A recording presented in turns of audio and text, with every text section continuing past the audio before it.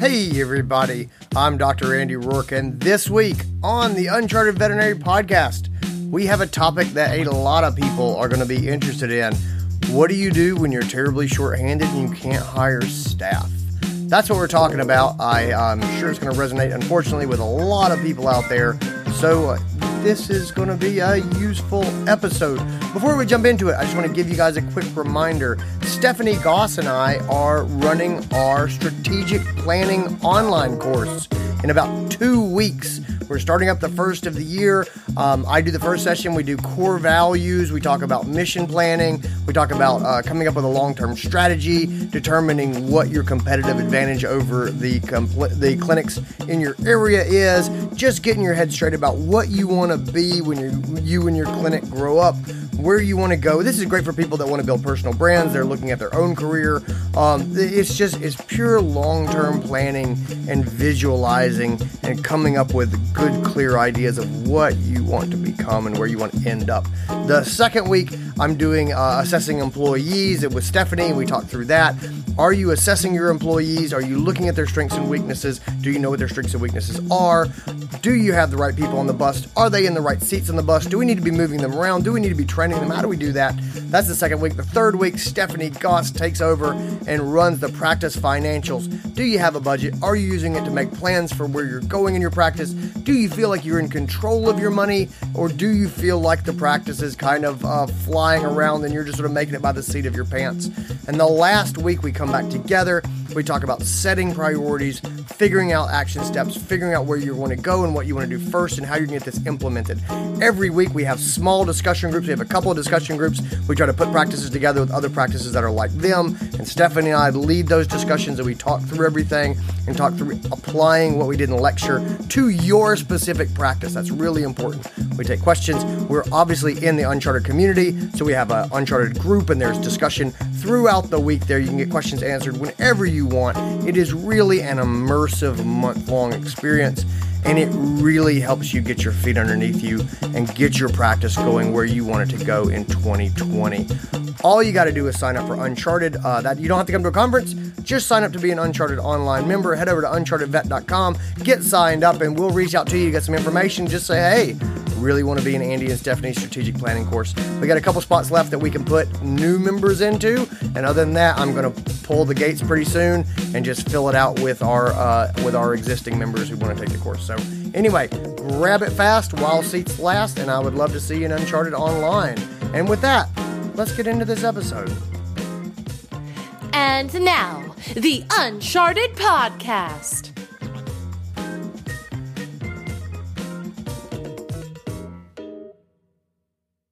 And we are back.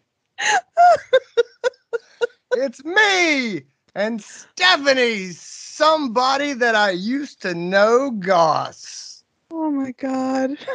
How's it going, Andy? It's good. It's good. If this podcast is half as good as our conversation before it, it's going to be our best podcast. This might very well be better than the Jackhammer story episode. The Jackhammer story episode is our top most popular episode that we have ever done. Oh, I was blown away. It came out of nowhere and passed the Sarah Boston emotional blackmail episode and is the number one. So, when clients complain about prices from just about 6 or 7 episodes back, that is the number one most popular podcast that we've ever done. It also contains the Jackhammer story, which may be, well, I don't know if anyone actually listens to the episode. They may just go and listen to the first 5 minutes, which is the Jackhammer story, and just be done. Or they listen to the Jackhammer story again and again. Oh my God, I can't. And it probably has nothing to do with the fact that everybody sits in the clinic dealing with clients who complain about prices. It's all about the Jackhammer story. Oh yeah, I was, so we put out social media posts with the podcast, with the podcast, and Kelsey Beth Carpenter makes those for us, and they are amazing. They always have these great pictures and stuff. And I saw the one for like when clients complain about prices, and Facebook. And so this lady posts a comment underneath, and it's like, or a comment said, it cost $120 to remove a foxtail from my dog's nose. What's not to complain about? And I saw it, and the feeling drained out of my face. You know what I mean? Like, when your face just kind of falls. I'm like, you couldn't talk to a plumber for $120. Right. You couldn't get an electrician to drive to your house. I don't care where you live. You couldn't get an electrician to drive out to your house for $120. You couldn't talk to a lawyer for 20 minutes for $120. But someone saved your dog's life by pulling a foxtail out of its nose, and you're on social media going, what's not to complain about? And I just put my head on the desk. I was done. My technician was there, Jasmine. She was like, Dr. Rourke, are you ready for your next appointment? And she's, oh, I see that you're collecting yourself. I'll come back. It's just, I had to reboot the system, not the computer, the system in my brain. Oh, dear Lord. I want to meet the technicians that work with you. Oh, God, I have the best technicians. Morgan. So my technicians yesterday, Jasmine and Morgan, I love them both so much. I think I always have great technicians. We have a ton of great technicians, but Jasmine and Morgan are, I worked with them yesterday. They have I've known them for probably 2 years now. They both sort of came to work with us, and I love them. Morgan was the tech that did the zombie Skittle challenge with me. Okay. And so I think brave woman. I don't know what I would ever do if they left, or if all the technicians left, and I suddenly found myself terribly short-staffed. Oh, yeah. Stephanie, do you have thoughts on a scenario like that? Oh, man. Yeah, I do, because I think as a manager, right, I think it's everybody's worst nightmare. Let's pause for a second and appreciate the segue that I just laid down. That's why I'm in the big boy chair, because I can guide a segment like that. Have you seen the meme of the highway with the big highway sign and the car like veering off to the off ramp? That's totally it. That's how I run a podcast. That's how I feel about you, because I was like, oh, he's going this way, and then nope, we're going this way. We're getting off at the podcast episode. Oh my God, our poor listeners. Yeah. Mm-hmm. I do actually, in fact, think about that. Think about not having staff. I think all managers worry about that, but we actually had an interesting conversation. It was brought up by one of our Uncharted community members, and it's something that I have been struggling with in the clinic as well. And this post really resonated with me, because the person was asking about not what do you do when you lose staff, although that certainly was a component of this, but what do you do when you are shorthanded and you can't find qualified staff, whether it's licensed technicians or even veterinary assistants with experience that are not licensed. And so the questions that were being asked is, when you get to the point where you can't find qualified hires, how do you continue to run the business? Do you, give up and cut corners and forsake some of your standards, or do you cut back on your services or hours or other things, or both? And the backstory to this was, it's a high functioning clinic that practices high quality medicine. They do have 2 team members who are going to be leaving because of life circumstances. Someone is relocating and someone's going to have a baby, right? So those are things that happen in all of our practices on a regular basis. And this manager was just like, we're down in team members already. We have been trying to hire on an ongoing basis. And yet we're at this point now where when these people leave, we don't have enough team members to staff our doctor schedule. And Right. what do we do? And it resonated with me because I have been facing this. I have faced this challenge just in this last year my practice as well. And my heart immediately went out to her because this is a really, really hard space to be in. But I think it's a really important one for us to talk about because I think it's a reality that more and more practices are going to face, certainly from the licensed technician perspective, but I think also from the qualified veterinary assistant perspective. Yeah, I agree. I like this example because it could happen to any of us. Mm-hmm. This is a good practice that we were talking about, and they are doing good medicine, and they are a good boss and leader. Like they are an Uncharted member, and they are one of our finest. They are wonderful. The fact that they're a smallish practice, they've got a couple of vets. They're open 7 days a week, and then that they have these two technicians that are leaving for no fault of their own. Mm-hmm. It's going to vet school, going to an internship, going on maternity. Like those are wonderful things that we should celebrate. Mm-hmm. But the reality doesn't change that. Hey, we've got a tight team here, and we just lost two of our technicians. I think that's enough to keep managers and practice owners and veterinarians who are thinking about their right-hand technicians. That's enough to keep us up at night. Mm-hmm. And it happens a lot. And you're right. It's part of it is the economy. Part of it is the licensure structure of getting technicians, things like that.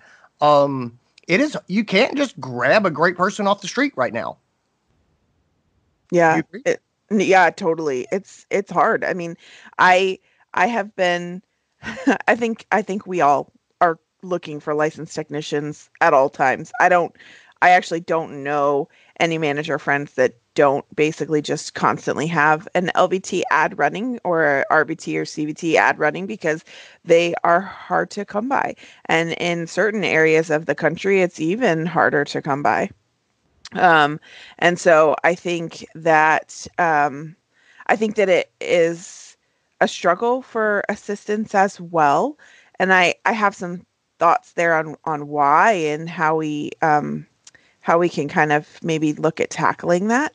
But I think for me, when I started to kind of think about this, I started where we always kind of start, which is how do you get in the right headspace to kind of tackle this? And I think it's important to talk about that before we dive into the how-tos. But I think for me, the first thought that I had in terms of headspace was you can't see all the pets, right? Like you can't be all things to all people. And we've talked about that previously on the podcast. Like at some point, you hit a point where you cannot see one more pet. You just can't. Yeah. Yeah. So let me lay this down because this is a topic that I'm pretty passionate about. The reality of the world is that with a certain number of people, you can do a finite, limited amount of work in a day. Mm-hmm. And so if you have one doctor and two technicians, there is a set amount of work that they can do in one day, working 40 hours a week for the technicians. And let's just say 40 hours a week for the doctor. They are full-time employees. You don't want to pay them overtime. They are going to see appointments for 40 hours a week. There's the three of them. That is not an infinite number. Yeah. And at some point, it does not matter how efficient they are. It does not matter how clearly they communicate.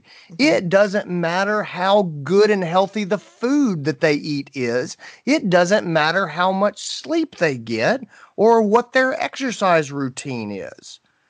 Like, you cannot dial it in anymore. At some point, there is a concrete ceiling they slam into, and that's called burnout.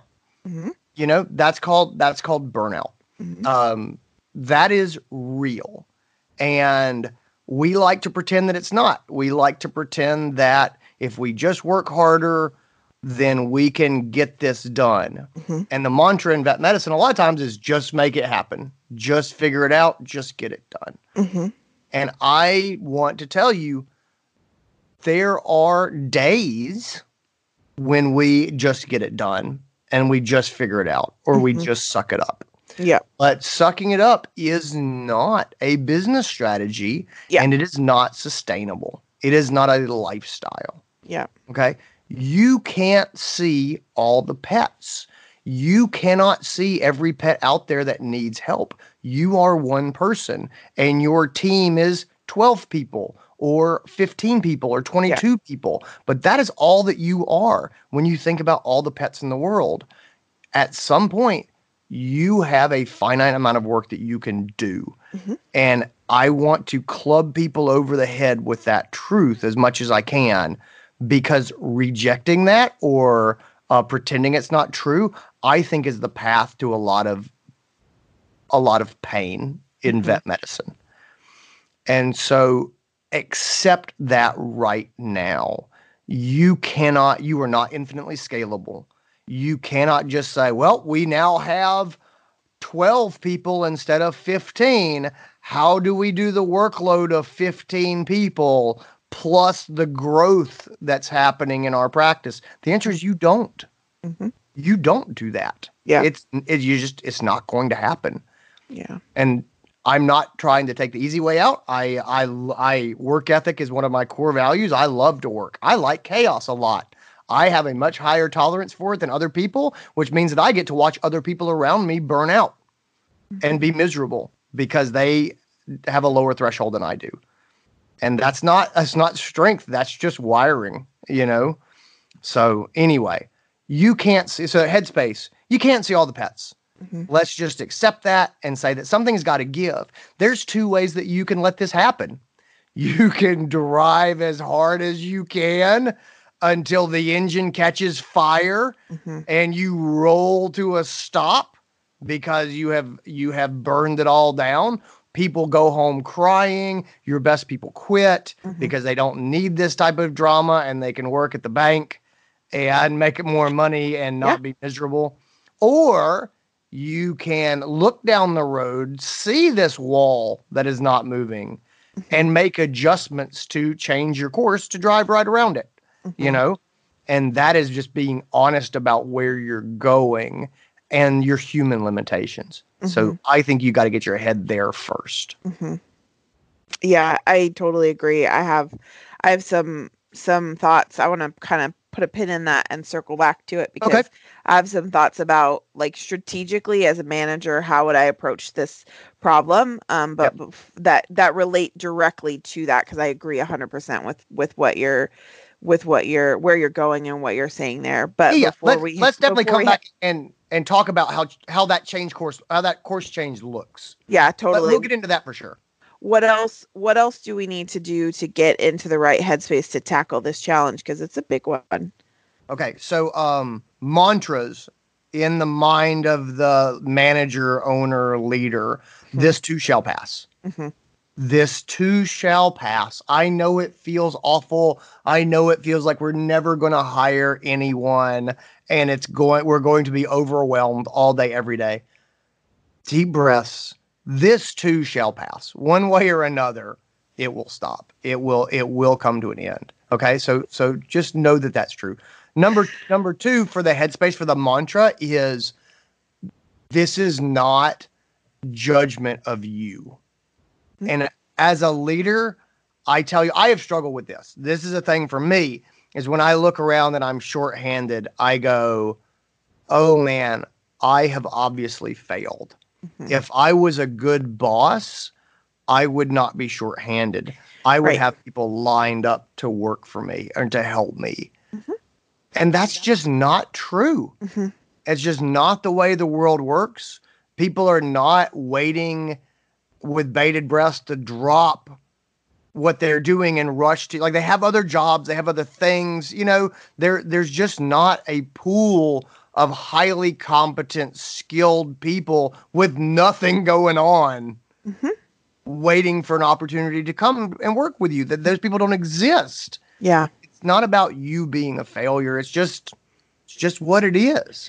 Yeah, I think that's really true, and I think as a manager and as a team leader in practice, it's really really important to remember that because it can be really hard. I I had a period of time where we were struggling, we were shorthanded, and I had someone come into my office and give me their notice, and they were just like, I've really been struggling with telling you, but my partner got a really great job opportunity and we're going to be relocating. And, I feel really bad because I know we're kind of shorthanded. And I was like, look, that's something to celebrate, right? Like we should be excited about that. And so we had a conversation and they walked out feeling a lot better. And they're like, thank you for being understanding. And the day kind of went on, and at the end of the day I had another team member come in and go, hey, can I talk to you for a second? And I was like, okay. And they sat down and they burst into tears, and I was like, oh God, what is happening? And she's like, I'm pregnant. And I was just like, oh, I was just so excited. I was like, okay, why are we crying? I said, is this hormones? Or and she was just like, well, I know we're shorthanded and I feel really bad because it's horrible timing. And so at the end of the day, we had a conversation and I was like, look, this is something to celebrate. We're really excited. Let's be happy about this. And they walked out and I was like, okay, let's pull the team together. So we had our end of the day huddle and I was like, you guys, that I need you to hear something really, really loud and clear. Like this is life. Like life happens and people move on and people go to vet school and people have babies and people's partners get jobs and you can choose to, as a leader, you have the choice. You have the choice to be happy for your people and support them and recognize that it's life. And what you said is so true, that it has nothing to do with you. It's not a judgment of your skills. It's not you're doing a crappy job as a manager. It just is reality. And so you can choose to roll with those punches or you can choose to be overwhelmed by them. And I think often I see a lot of my manager friends struggling with feeling really, really overwhelmed with them. And I think for me, I have really intentionally focused on when something like that happens, I have the choice and I can choose to go into that. I feel overwhelmed. I feel like this is my fault. I feel like, this is a problem that I need to solve as a manager, or I can intentionally choose to put myself in a headspace, which is telling myself this is life. It is going to happen. And how I respond to it absolutely makes the difference. Because for my team member who was feeling like they couldn't come in and tell me that their partner had an incredible job opportunity that they couldn't afford to turn down, or for the team member who comes into the office and bursts into tears because they're afraid to tell you that they're pregnant because they know that you're shorthanded, but this is something major in their life, you have a choice. And I think that that's really important to remember because it can make or break how the team continues to function, because the reality is when those changes happen, and they're going to because life happens, the team still has to pull together. And if you don't lead that headspace by reminding yourself and using the mantras that you just gave us of this too shall pass, this is life, and you got to roll with those punches, and this is not about you, it's not a judgment of you as a leader, it has nothing to do with you. If you don't intentionally choose to go down the road of paying attention to those two things for yourself, you will ultimately do more damage to your team than you could imagine, I think. Yeah, I agree.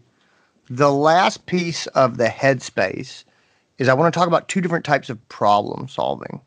Okay? So there's in-series problem solving and there's big picture problem solving. Okay. I had this dog in the room and it's got this mass on its back left sort of tarsal joint. So it's got this big mass on the outside of its foot, and it's firm. It doesn't feel good. I don't like it. I did a fine needle aspirin on it. So I poked the thing, take a look under and it's just not exfoliating, right? So I'm looking on the slide. I'm not seeing anything, which I really don't like. Mm-hmm. I don't like the fact that I'm poking this thing and not getting anything out of it. Mm-hmm.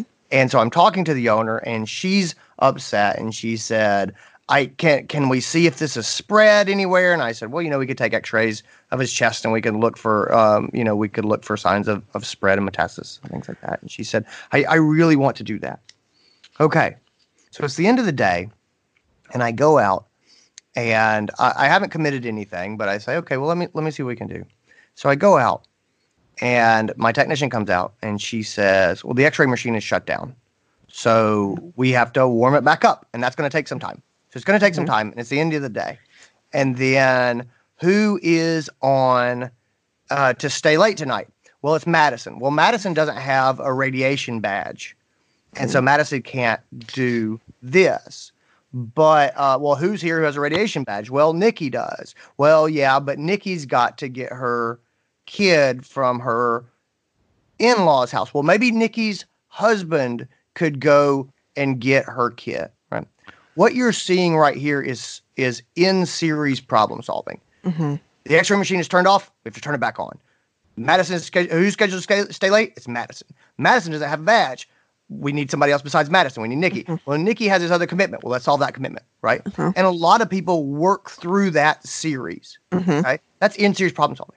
Okay? Big picture problem solving is looking at this, saying it's the end of the day. We're talking about looking at the chest. The dog is not coughing, anything like that. Hey, let's get her back tomorrow, and let's do this then. Mm-hmm. Mm-hmm. And then going back in and saying, all right, can you come in the morning and we'll take these x-rays and we'll get this done tomorrow? Or we're going to set you up an appointment for x-rays. Mm-hmm. And just acting like that's how it is. Because when you go to your doctor, your primary care doctor is not like, come with me, let's get x-rays. They're like, we'll see you in 2 weeks. Right. And we'll take x-rays at that point.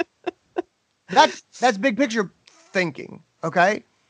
And this example is important because when people leave, we go, oh crap, we just lost 2 people.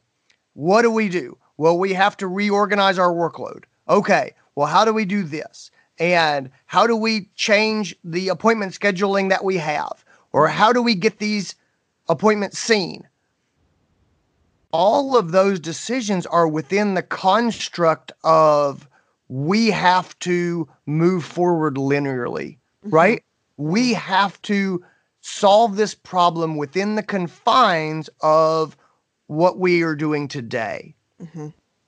And my point is to survive this problem, usually that in-series problem solving is your worst enemy because it walks you down this path of absurdity. Like, like in the example that I used, every one of these decisions is making this more complicated. Right. It's inconveniencing more people. It's making it more difficult. But we get so myopic on like, this is the problem. The problem is we have to do these x-rays. We don't stop and say, do we have to do these x-rays? Mm-hmm. Do we really? Do we have to do them right now? Mm-hmm. And those are the questions that will save you. It's not, how do we see this volume of cases with 20% fewer people? Mm-hmm. It needs to be, we have 20% fewer people. How are we going to be the best that we can be? Right. Yep. And so you have got to watch out for in-series problem solving because it walks you down a path inside the constraints of what you're already doing. Mm-hmm. And sometimes we have to set all those constraints off to the side. Mm-hmm. Mm-hmm. Okay. So that's the headspace for me. Let's start to build out strategy. Mm-hmm. Yeah, I think for me, I'm so glad you went there because for me as a manager, where my brain immediately went with this was in order to really problem solve this, I think you have to be willing to take the reins a little bit.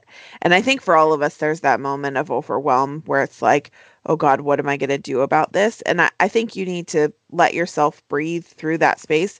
But when you sit down and you really start to think about how are you going to solve this problem, I actually would look at it in two parts. One would be the big picture problem solving. Um, and then I do think that there is a piece of the smaller, more myopic of like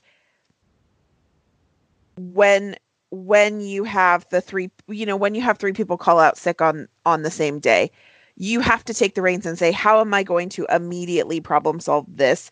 But there's also, I think for this problem, you have to take this step back and look at the big picture and think about the long game. Think about what is it ultimately that we want to do as a practice. And when I sat down and I really started thinking about how would I problem solve this, a lot of this had to do for me with what is our long game plan?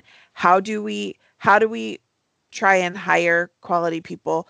But knowing that there is a shortage, the long game of this for me had a lot to do with, okay, if people are not dropping out of the sky, that, like you said, they're super qualified, they're super talented, and they're just appearing in our world magically.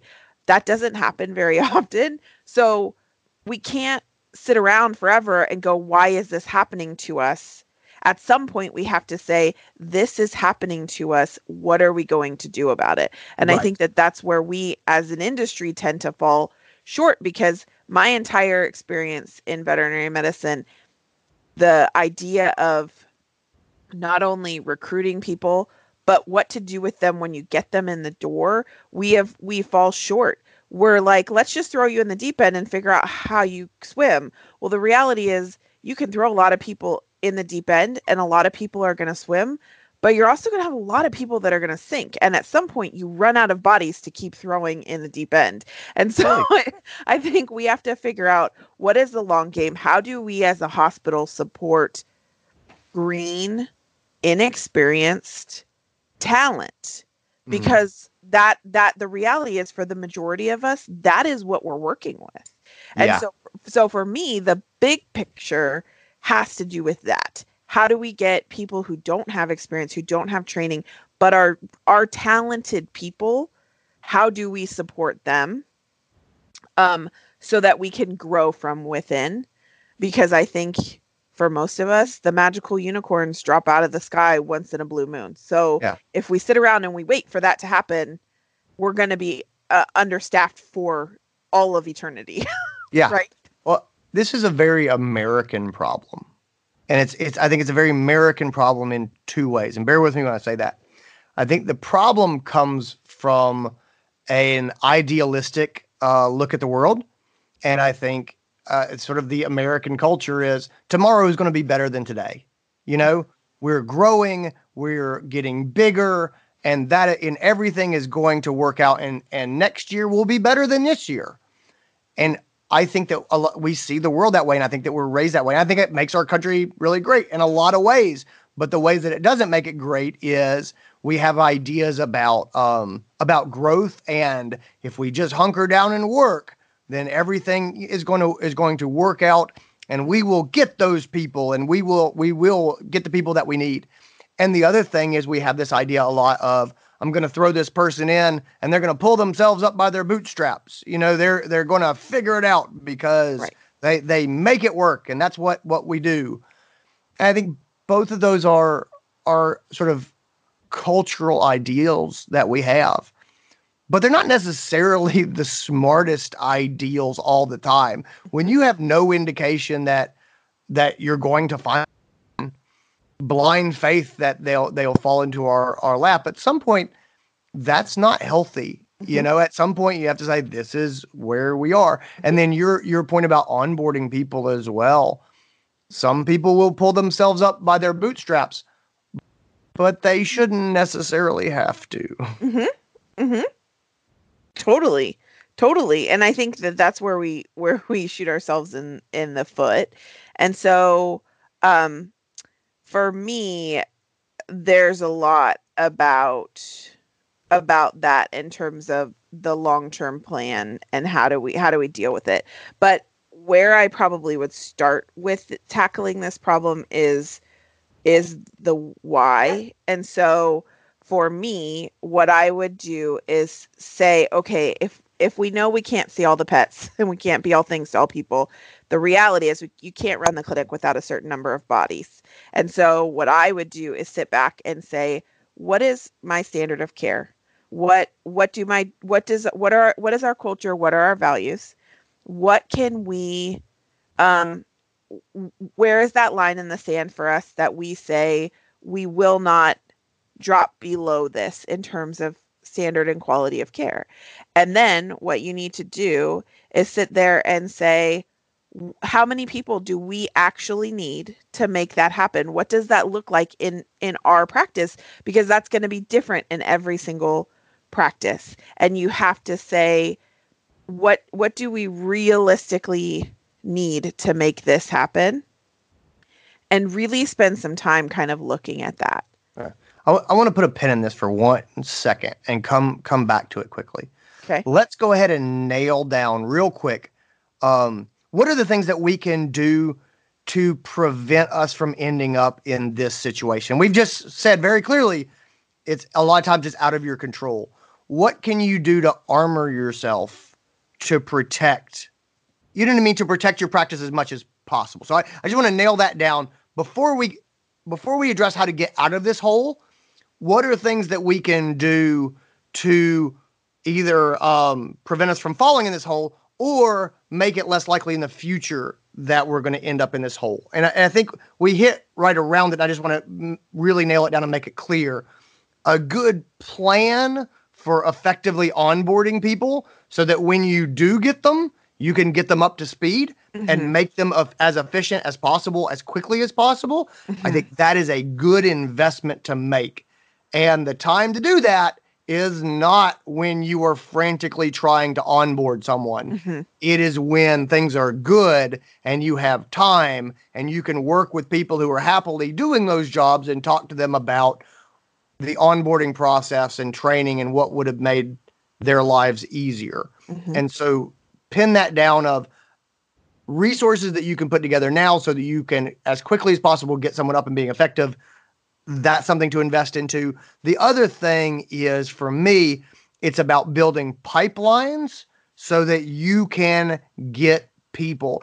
And I'm not talking about grabbing them off the street right now. I'm talking about building connections with tech schools in your area. Consider mentoring technician students. Consider taking tech interns. And I know those things are a commitment, and sometimes you go, I can't do it. I'm not saying this is a requirement. I'm saying that some of these things are investments of getting onto their radar, getting into the pipeline, getting to a place where you come into contact with people who might be looking for a job in a year or in 2 years, being involved with your local tech association, being involved with the nearby vet school or your alma mater, with student groups like the VBMA, the Vet Business Management Association, with SCAVMA, with the Canine Club at your alma mater, at the Holistic Club, whatever your jam is. That's a long game, but playing it can really work out. But you have to start it way in advance. And I would also say, don't do this because you want to get something out of it and you're looking for payment for your time working with tech students. Do it because it's good for the profession. Do it because you enjoy giving back. But also know that those tend to be fruitful relationships in the long term if you do them for the right reasons. So those are sort of my long-term things that I want to put a pin in. Being able to get people up and on board, building the long-term pipeline where you have a higher chance of encountering someone who would like to work for you. Do you get anything else to add to that? No, I think those ones are good ones. And I agree. And it's hard when you're in it and you're facing down this problem that this manager is, which is like, at this certain date, I am now going to be down, 30% of my staff, it's really hard to think about that long game. It's really hard to not get in that in-series problem solving and not just want to say, okay, how do I deal with these clients? And I think that is the time where you have to really be intentional about scheduling yourself some time to sit back and think about, what is our long-term plan? What can I do? Because those long-term plans take a lot of creative thinking and creative planning. And there's a lot of nuts and bolts to all of that. And if you don't set aside the time to be intentional about it, it won't happen. Yeah. You don't build a bridge because you desperately need to get somewhere. Right. You build a bridge because at some point in the future, this is, we may need this. Mm-hmm. And so that's when things are good, is the time to sort of build those things. So let's come back and we're going to pull the pin out of what we were just talking about. So let's say that we are in this position and these people are leaving. We have a high quality of care practice, and now we're suddenly down a significant percentage of our technician manpower. Yes. You said start with why.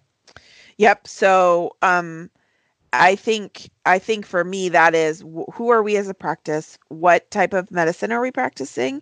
And what is our standard of care? And one of the questions that was asked was, do we cut back? Do we cut corners? Do we maybe not do things the way we would have always done it because we're going to be short-staffed? And for me, the answer to that question is no. For me, hell no. Yeah, hell right. No. For me, the answer is, this is who we are. This is what our standard is. So what do we need to make that happen? Yeah. Well, okay. So hold on. I want to unpack this a little bit. The question is, we are shorthanded. Do we cut some corners in the medicine that we're doing? It's not do bad medicine, right? But maybe just don't do things the way that we've done in the past. Okay. So that's sort of the question. The way that I think about this, there's a couple different ways to think about it. Number one is to say, well, I don't think anybody likes the idea of sliding standards. Right. I think that there's maybe things that we can do more efficiently, and that's different. Right. Can we get more efficient? Can we get smarter about how we do things? Right. Yes. Do we practice a lower standard of care? No. I believe that when you build a practice, whether you're an individual doctor or whether you're a practice owner, in my mind, you have what I think of as a brand contract, right? For years, I have led you to believe that you get a certain thing when you deal with me. Like, this is what it means to be a client of Dr. Andy Rourke. This is what it means to be a client at Cleveland Park Animal Hospital. And if I change that deal on you without communicating that deal, that doesn't necessarily feel right to me, Yeah. It's kind of an integrity thing for me. And people would say, but Andy, if we're practicing a totally reasonable standard of care, what does that even matter? And what I would say is, you've spent years establishing in people's minds who you are and what you do. Mm-hmm. And that's their expectation when they come to you. And so if you change what they get and they don't know that, I don't like how that feels. If it feels to me like I'm not holding up my end of some unspoken agreement that we have. Mm-hmm. And so that's why I so sort of strongly kick back and say, hell no. Does that mean that we don't change our business model at some point? No, it just means that we're intentional about it and we signal to people kind of where we're going. It's not a response to, I'm super busy today, so your pet's not going to get treated the way they did last time they were here. Yeah. I agree with that 100%. And for me, that's where it's about who are we, and how do we continue to be who we are and practice within integrity. And so for me, that's okay. What does that look like on a numbers basis?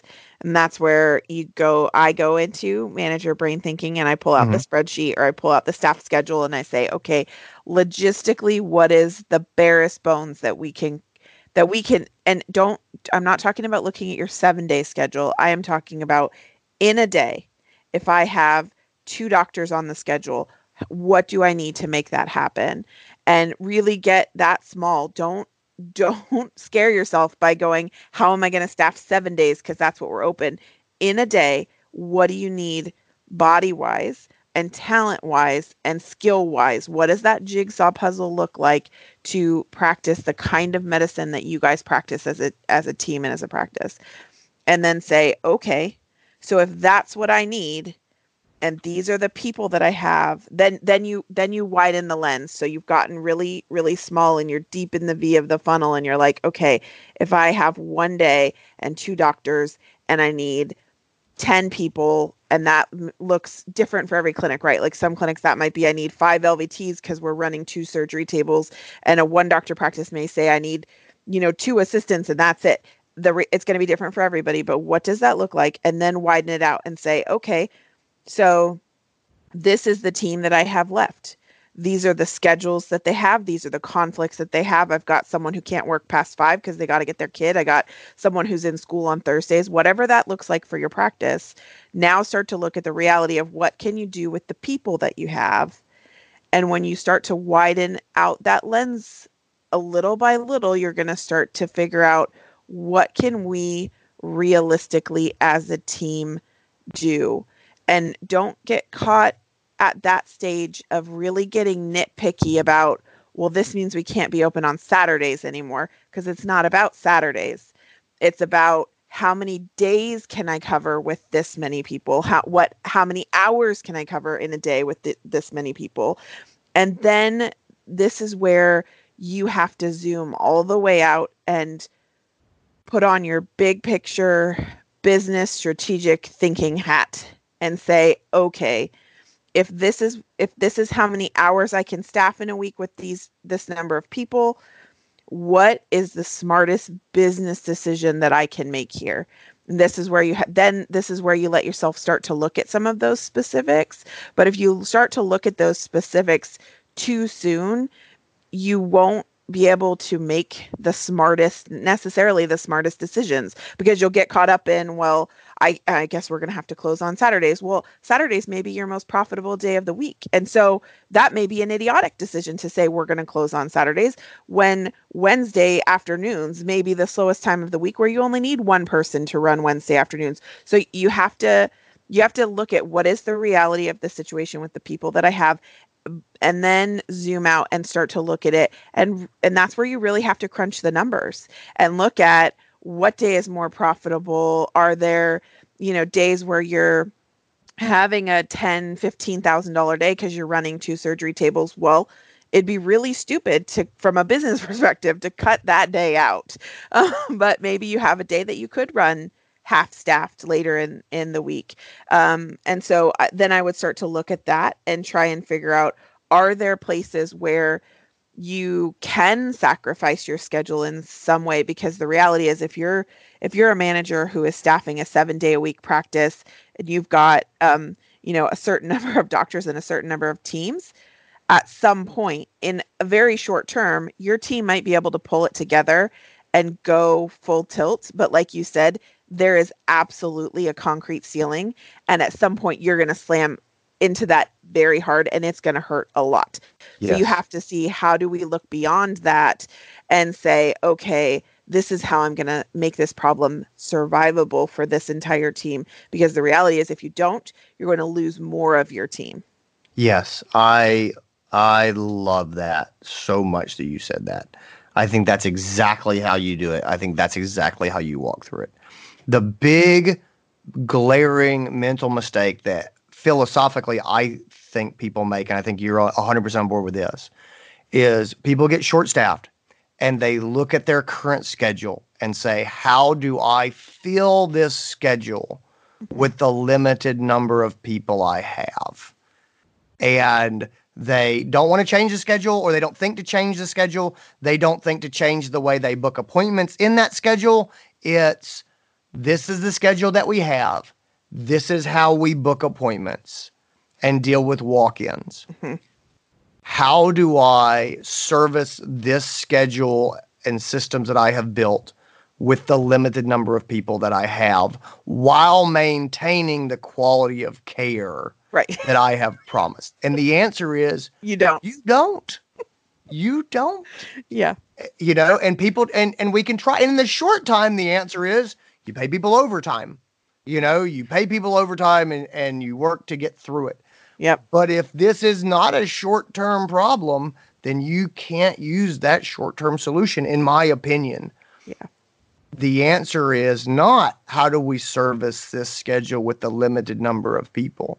The answer is who are the people that I have and how do I provide the best schedule given these resources, right? How do I provide the level of care that I need with the people I have? How much work can I do? How many clients can I see? That's the question.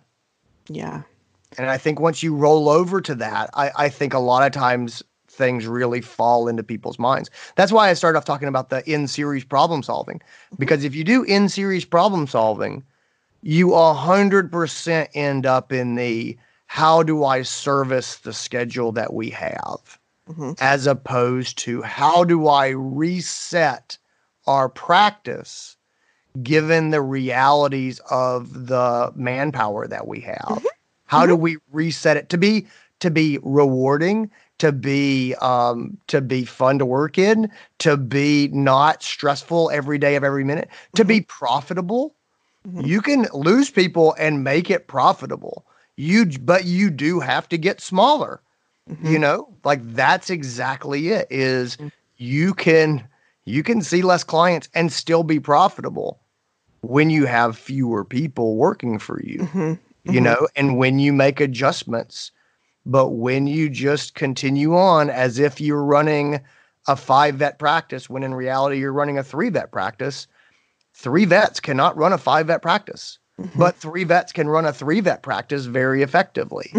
We just have to really think about how to make that happen. Yeah. I'm really glad that you brought up the overtime piece, because I think that's important to me. And I think when we get caught up in the panic of, oh God, we're going to be understaffed, and so now I'm worried about being able to see the same number of clients that we always see. And now I'm thinking about my budget.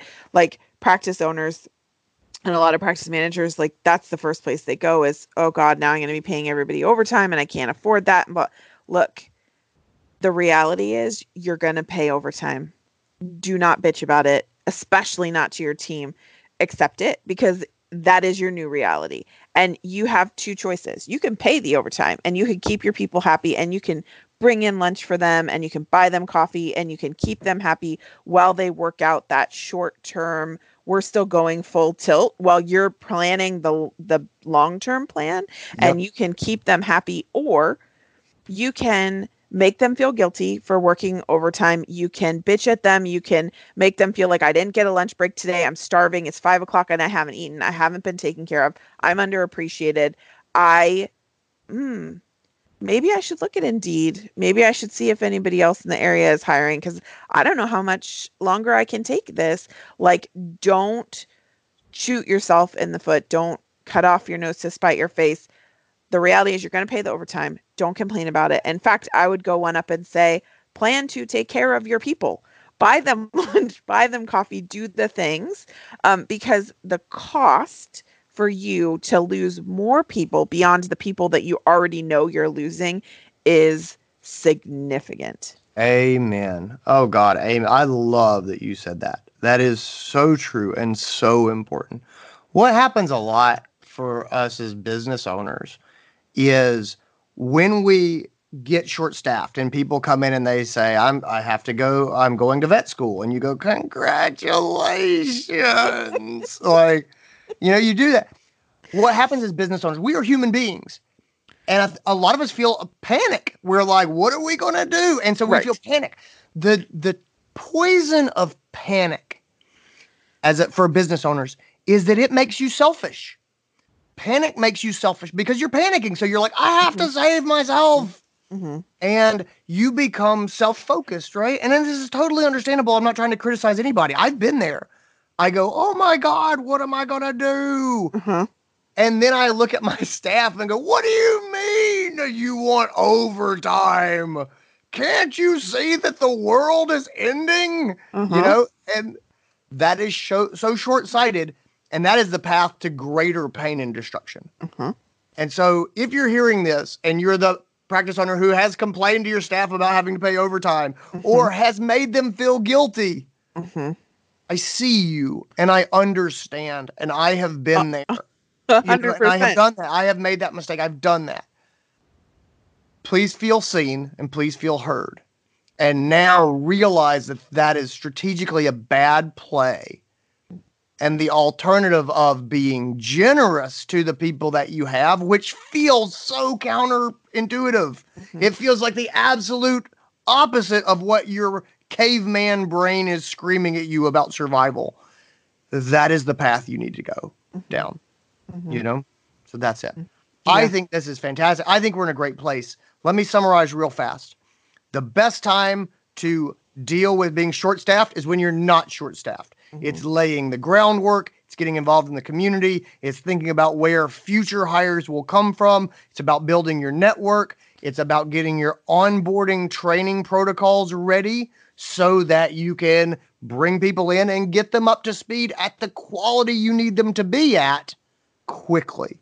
And so the time to do that is when the world is good and times are fat. And so think about that. When you get pinched, and remember, it's not about you. It happens to everybody. This is not a judgment of you, and it will pass. When you get pinched, you need to decide if you believe this is a short-term problem where we can pay overtime and we can shuffle around and we can service our current schedule, or is this a longer-term problem because there does not seem to be help coming in the future? If it is a short-term problem, we suck it up and we push. If it is a long-term problem, do not get caught into the in-series problem solving. Do not try to figure out how to use the few people you have to service the schedule that you have had in the past. Figure out the resource with the resources you have and the quality of care you want to provide. How many clients can you service? And how do you recreate your schedule to meet those needs? 100%. And Why are you laughing at me? You're giggling, and it's making me nervous. It's 7 a.m., but I'm going to ask you to hold my beer for a second. Okay, all right. I will hold your beer. Hold my beer, because here we go. Okay, not only can you not, like you can't look at it from that perspective of like, how do we keep doing the same schedule? Because the reality is this specific example, this is a long-term problem. They're struggling to find people and it has been ongoing. And now it's hit critical mass because they're losing more people to life situations. But the reality is this is an ongoing problem. This is where another huge mistake that I see practices and practice owners make is saying, not only are we going to try and be all things to all people, take all the pets that come in. This is where, hold my beer, you have to look at taking care of the clients that you already have. And so if you cannot take care of the clients that you already have, you cannot continue to take on new clients. And so this is where from a business management perspective, I know a lot of people are not going to want to hear that. And they're like, but if we stop seeing new clients or we stop taking new patients, the sky will fall. Well, the reality is if you don't take care of the existing clients that you have who are already giving you their money, they are going to find another vet clinic to go to. And so before you try and get more clients in the door, you have to take care of the clients that are in front of you. And so I think that there has to be some sort of strategic long-term process that involves thinking about what is our current client base and how do we serve them with that limited schedule. And I think that that's an often overlooked piece. And I can say that, and I don't say it lightly because I know that there are practice owners and practice managers out there right now that their heads are freaking out because they're like, how could we consider not taking on new clients? You guys, I'm going through this right now in my practice. We made the decision to close to new clients because we are in the same position. We don't have the staff. And in our case, it's that we don't have the doctors. But I was like, look, if I'm having to turn away existing clients because I keep putting new clients on the schedule, that is a fundamental hard line for me, as a business person and as a practice manager. And so I think you have to look at that. Yeah. So according to AHA, the American Animal Hospital Association, there's a study from, I think it's 2016. Pet owners spend 45% more money at the vet the second year they're going there compared to the first year. They spend 67% more money the third year compared to the first year. Okay? Your established clients are worth more, significantly more than new clients, because they know your products and services, that you have built up some trust with them, they have a relationship with you, that they are clients who have been there, experienced what you have, and chosen to come back, so they've already sort of qualified as clients. It is more important to keep your current clients than to get new clients. Here's the other thing, okay? Because people's heads explode and they go into a feeling of panic when we say, you may cut a day, you may cut a day, you may close earlier, you may not take new clients. People go, that's the end of the world. No, it's not.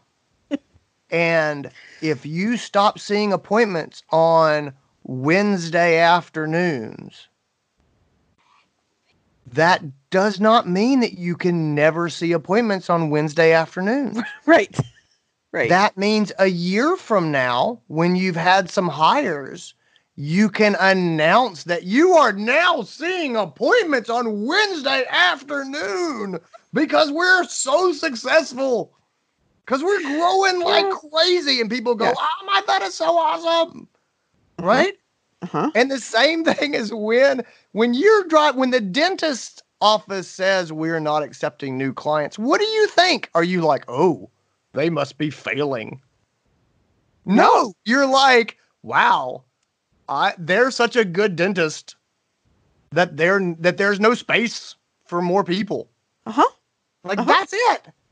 Well, this is not the catastrophic public failure that you think it is. In fact, you spin this the right way and you look amazing. Well, and the question I have for you is, if you call that dentist office who's like, I've heard good things about you, right? So someone has referred me, or somebody said, I go there, I really like them, and you call them and they say, I'm sorry, we're not taking new clients right now. What do you normally do? Oh, I try to talk my way in. Okay. I'm like, oh, well, are you yeah, look, like, I know people.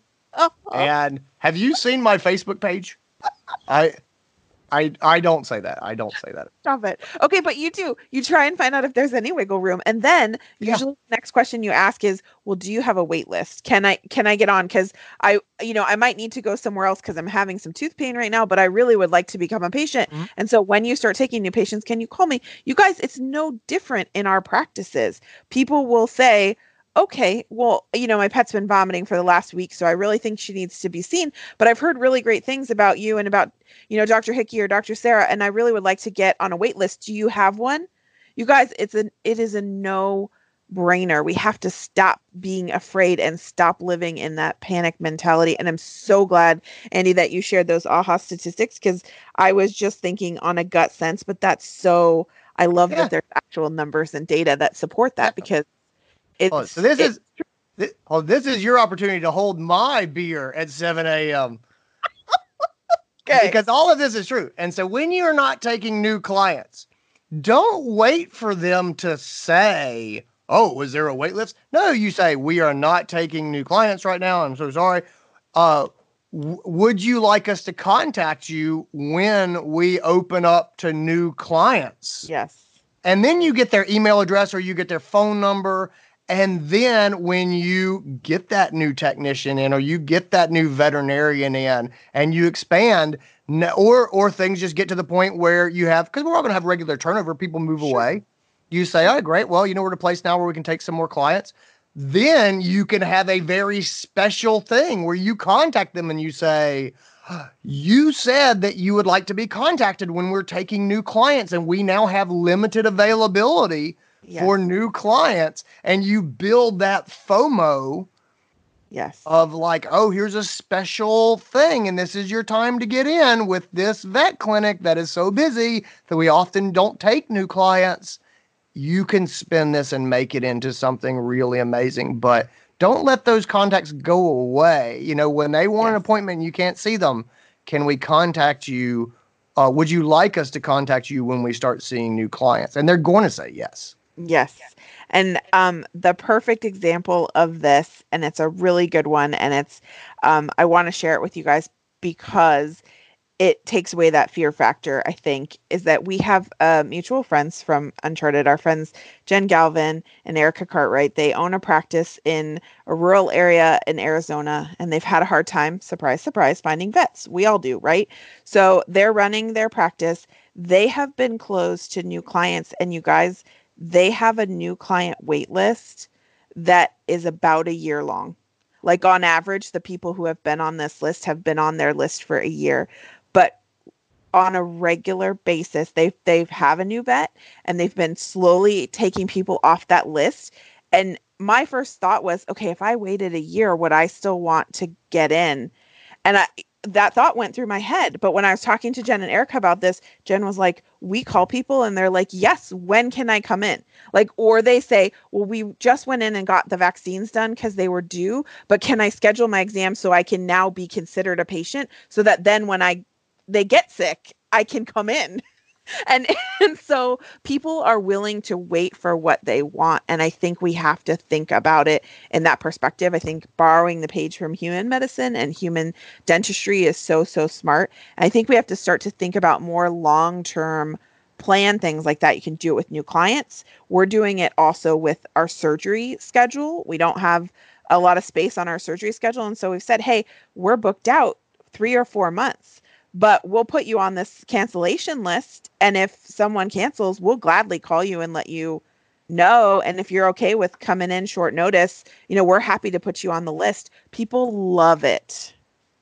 People at home are listening to this, and there are some people out there whose heads are exploding, and they're like, this is amazing. This is a thing.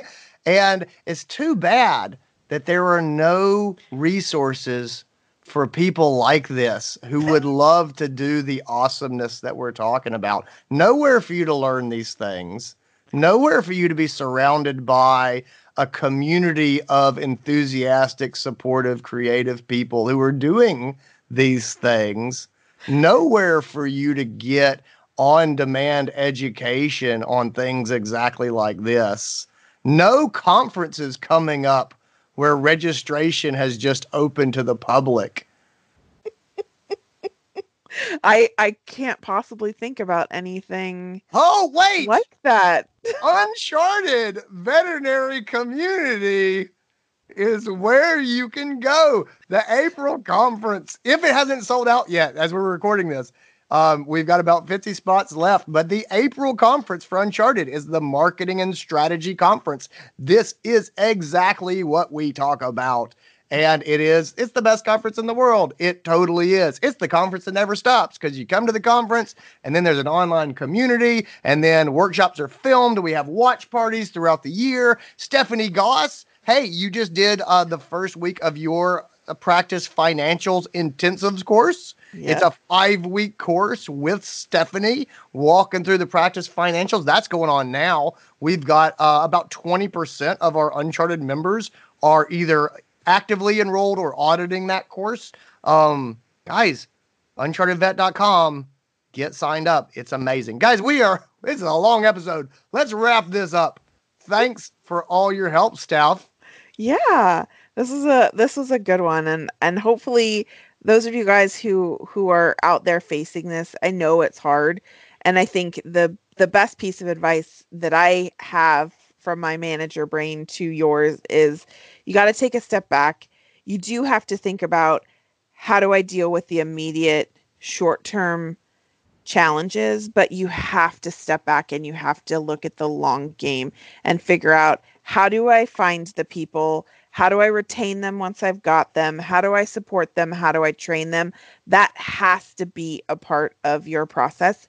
And the other two pieces that have to be a part of it is that you have to think globally about how do we take care of the clients and the patients that we have, because you don't want to sacrifice patient care. You can sacrifice hours, you can sacrifice your patient volume, you can And gain that is back our in the episode. long run. As Like you always, said, you guys, can say, if hey you have guys, questions guess what? for me We're and Stephanie, opening up please Wednesday shoot 'em to afternoons us in again. an email. You The email can't address is gain back lost trust if you don't take care of your That's patients, and you can't gain back your team members We look who forward leave to when they know that you're seeing cutting you corners next or you're week. not Take supporting care. them. Be well. Be Totally. safe. I agree. All right, let's wrap it there. I love it. Have a great week, Andy. You too, Steph. I'll talk to you soon. See you, Okay. everybody. Bye, guys.